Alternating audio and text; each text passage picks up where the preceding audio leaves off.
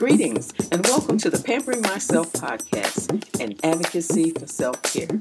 We'll laugh, we'll cry, and most importantly, we'll learn that you can't pour from an empty cup. You'll hear stories, interviews, and conversations which will empower you in living your best life. Good morning, ladies, and welcome to another episode of Pampering Myself. I thought I would start a series titled Knowledge is Power. After the last episode, I thought it would be nice to share some of the importance of vitamins and minerals. Now, I know what you might be thinking. How boring. But please hang in with me for just a minute because it's really important. So today's episode will be about the essential minerals. If nothing else, COVID-19 has taught us a lot about who and how and what we rely on. And we've come accustomed to certain services, basically to survive without even thinking about it. And in the world today, they are referred to as essentials. Now, the dictionary defines essential as something that is absolutely necessary and indispensable. And until COVID-19, we may not have looked at them as essential. Not that they weren't already. Now, when it comes to our body, there are essentials to our health, whether we know it or not, or even think about it, because things just naturally happen, such as breathing. We don't think about breathing as essential, but it's definitely essential to life. And the absence of certain essentials could literally mean the difference between life and death. And although we often focus on pampering ourselves from the outside, I would like for you to consider a different perspective from the inside. So for the next 2 episodes, I like to change it up a bit and talk about pampering ourselves on the inside. Now, part of an annual checkup is blood work. And the purpose of the blood work is to make sure that our bodies are functioning at their best. And if we ignore those annual checkups or don't think they're important, we could be missing potential warning signs. Let me use my car as an example. Cars require regular maintenance. There's a time to change the oil, to top off the fluids, to rotate your tires, and to put gas in the tank. And if you don't, there are consequences. Now, I rely on my car to get back and forth to work every day. That's how I earn my living. I rely on it to do certain things, and so I take very good care of my cars. And we have to do the same thing for our bodies. So it's important to get annual exams. Think of the annual exams as preventive medicine. Don't be one of those people that think you should go only to the doctor when something is wrong, because by then it might be too late. But what I want to say up front, this episode is not about putting blame on the medical providers, but more about us as patients taking some responsibility for our own health. So my advice would be to always ask for a copy of your lab results or x-ray results or any other tests really that involve numbers. Not only do you want to have that information available to you, but it is your right. After all, you are the best person to monitor your own health. Now, I shared with you in the last episode that last year I had pain in my right leg. And basically it was excruciating pain. And I was first diagnosed with sciatica, which is pressure on the sciatica nerve running down the back of the leg from the lower back. And when I did my research on that diagnosis, the pain that I was experiencing didn't really seem to match. In other words, although I had confidence in my doctor, I wasn't quite sure that that was the right diagnosis. But in her defense, basically, she was going by what I said, although there was no test to confirm it. And that's what she did. That's what doctors do. They diagnose you based on the information that they're provided. And her solution was medication. Now, since at that time that I was seeing her, I wasn't in any pain, I told her that I would hold off on the medication because I didn't want to add an additional medication to my already regimen. So a couple of weeks later, that pain returned. And of course, it would be a few days before I would get to see her to make so that I could get something for the relief. I had been taking ibuprofen 800 and my body had gotten accustomed to that, so it really wasn't working anymore. So it was kind of difficult to sleep at night, basically impossible. And I would lay there watching television in hopes of it distracting me. So on this particular night, I happened upon this channel where some health professionals were talking about various medical conditions. It wasn't something I was really watching, but the TV was on and I was basically looking at it. And it caught my attention, though, when they started talking about low potassium.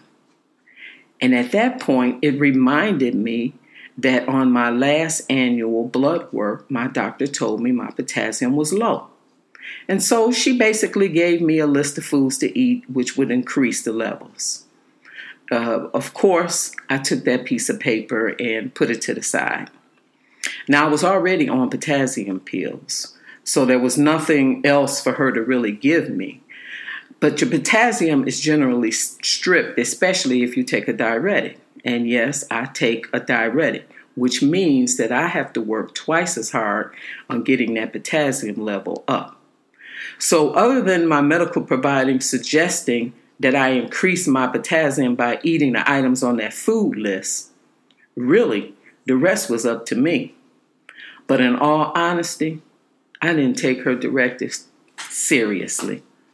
So that night, after seeing what they suggested on the television about things that could cause low potassium and potential risks of low potassium, I grabbed my cell phone and I Googled low potassium.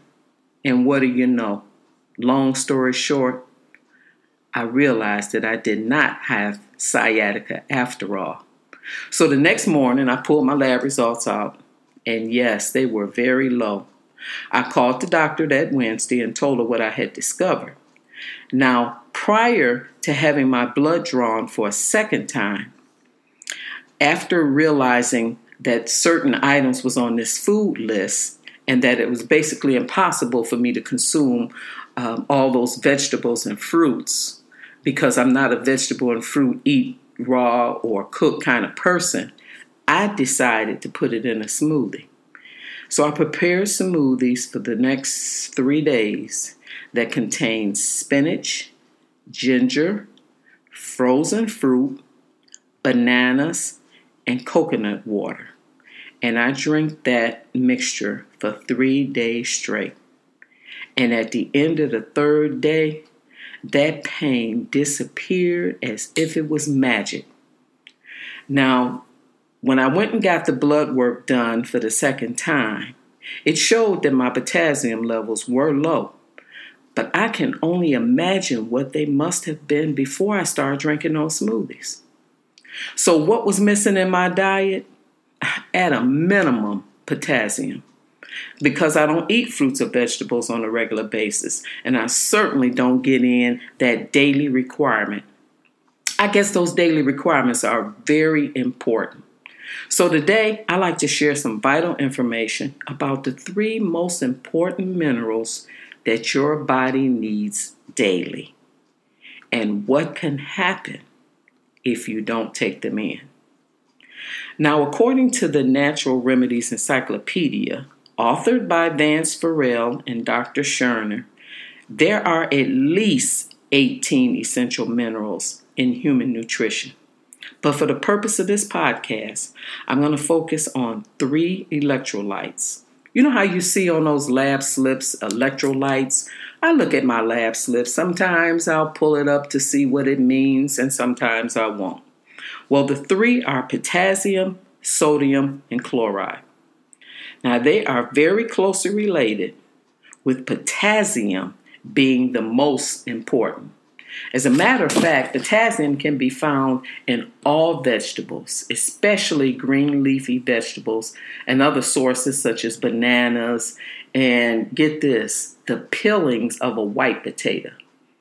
Well, I'm not going to put a white potato in my smoothie, and I'm certainly under no conditions am I going to eat the peel. So I'll pass on that. But as far as the green vegetables and the bananas, a smoothie a day keeps the doctor away. So here's a fact. There's more potassium in the body cells than any other mineral, and body requires that large amount. Potassium also helps maintain proper acid-alkaline balance in the blood and the tissues, and it prevents over-acidity. In other words, potassium is essential for muscle contraction, hormone secretion, and it helps the kidney detoxify the blood. Now, this may not seem much to you, interesting, or do you even care? But it is very important because the lack of a potassium can cause a whole lot of health issues. Here's some more facts. Lack of potassium can cause sodium to build up in the body, causing high blood pressure, edema, heart failure, constipation, extreme fatigue, muscular weakness, low blood sugar, and nervous disorders. Now think about that for a minute. That sounds pretty serious to me. And I can name at least 3 or 4 of these that I can eliminate just by increasing my potassium. So as someone with high blood pressure, to think all those years while I was trying to avoid excessive salt, my body was producing it. I say excess because in reality, our body really needs sodium. As a matter of fact, according to my research, potassium and sodium has to be kept in balance, or you're subject to the conditions mentioned above and cancers. So this was an eye-opener for me. Restricting salt doesn't necessarily lower blood pressure. Your potassium intake has to greatly improve. So what's the answer? Simple. Fruits and vegetables.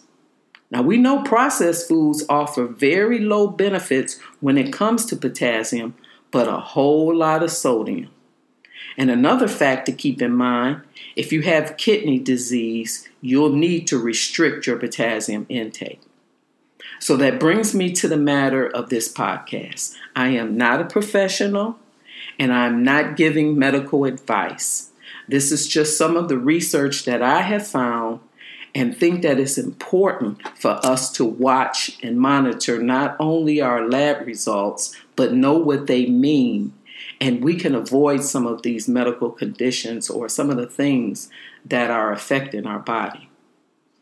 Sodium certainly has a bad rap, yet one of the essential minerals in our body is required is sodium, but in a very small amount. And that's the problem. According to the American Heart Association, the average American takes in more than 3,400 milligrams of sodium daily. Let me repeat that. The average American takes in 34 milligrams of sodium daily, but their recommendation is only 2,300 daily. Now that's a recommendation. The ideal amount is only 1,500. So they're saying most Americans take in more than twice the ideal amount of sodium. But how can you avoid it? Because everything we eat contains salt. Some foods have more than others, and processed foods contain a whole lot of sodium. So when you add salt from the salt shaker, think about what you're doing. It may add flavor, but at a cost to your health. And I think of these cooking shows who say, just add a dash of salt. Add a dash of salt for flavor. Well, without sharing the product name, here's an example of the amount of sodium in processed food. The item I'm referring to is a snack, so it's considered just a snack, not a meal. And in this snack, a single serving contains 490 milligrams of sodium. Again, that's just a snack. So when you're think about your complete amount that is due for the day. When it talks about 1,500 being ideal, 490 milligrams, you've already consumed almost 1/3, according to the American Heart Association. So let me share a few items that are, according to Healthline, that are high in sodium. My favorite, shrimp. And I could eat shrimp 2 or 3 times a day. But once I got this information, I backed off of it. A 3-ounce non-breaded serving of shrimp contains 800 milligrams of sodium. Again, almost half of the ideal requirement. Soup. Soup on an average contains 700 milligrams. Now here, this one hurt my feeling because I had just made some banana pudding. Instant pudding, a 1/2 cup serving of just instant pudding. Forget the milk, forget all the other ingredients that I put in it. If you just ate a 1/2 cup of instant pudding, it contains as much as 350 milligrams. Cottage cheese, which is another item that I consider to be of health benefit. A 1/2 cup averages 350 milligrams. And of course, salad dressings.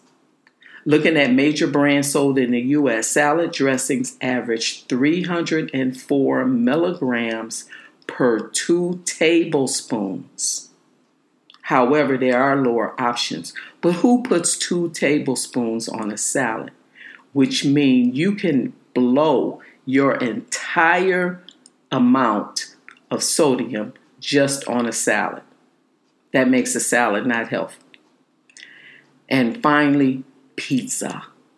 Oh my goodness, a large slice of store-bought or frozen pizza is 765 milligrams of sodium.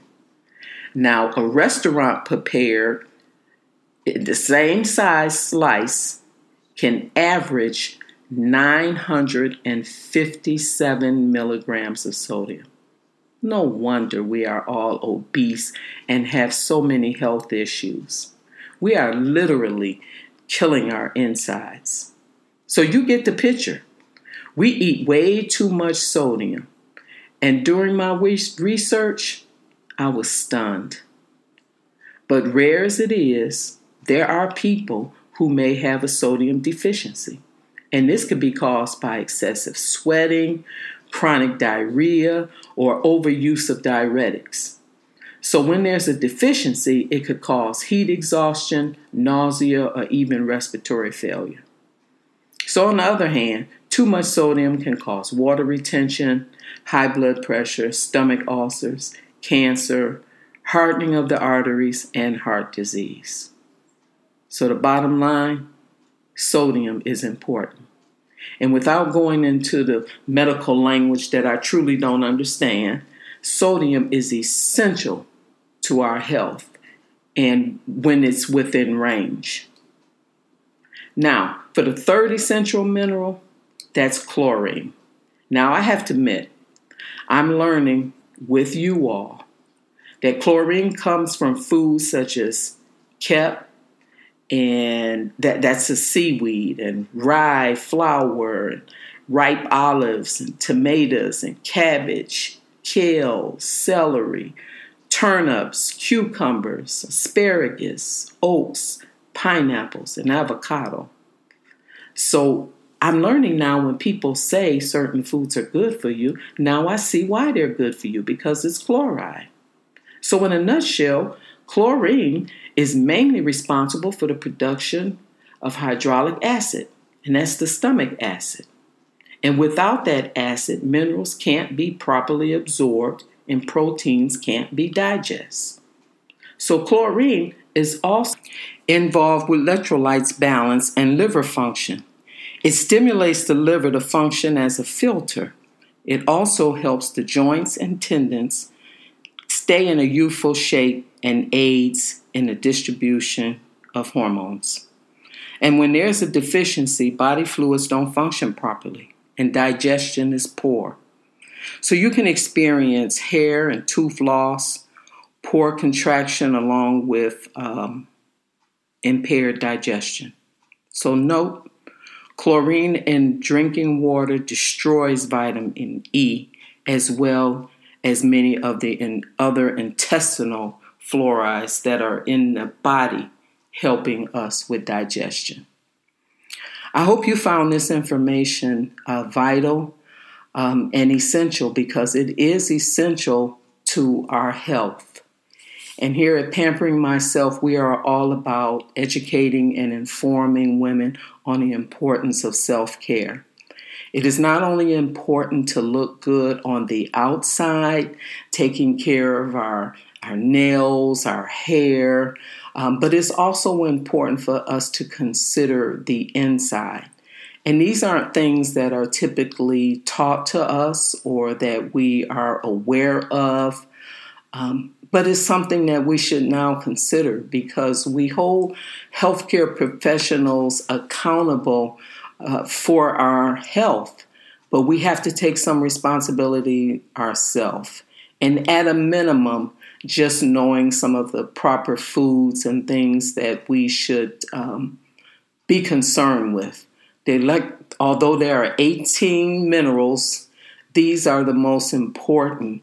And just a change in diet and an awareness will help us keep us better and pamper us on the inside. So in our next episode, I'll be looking forward to sharing with you some of the most important vitamins. I didn't really start taking my vitamins seriously until I was in my 50s. I took them off and on here and there. But they are important, because as we get older, depending on your diet, we're just not consuming the daily requirement, and they are there for a reason. In the absence of them, things will change. So we don't have to necessarily be afflicted with all the things that we say is just a matter of getting old. I don't believe that to be true. And I think if we learn to take care of our bodies from a younger age, then we shall live a long and healthy life. And thank you for listening.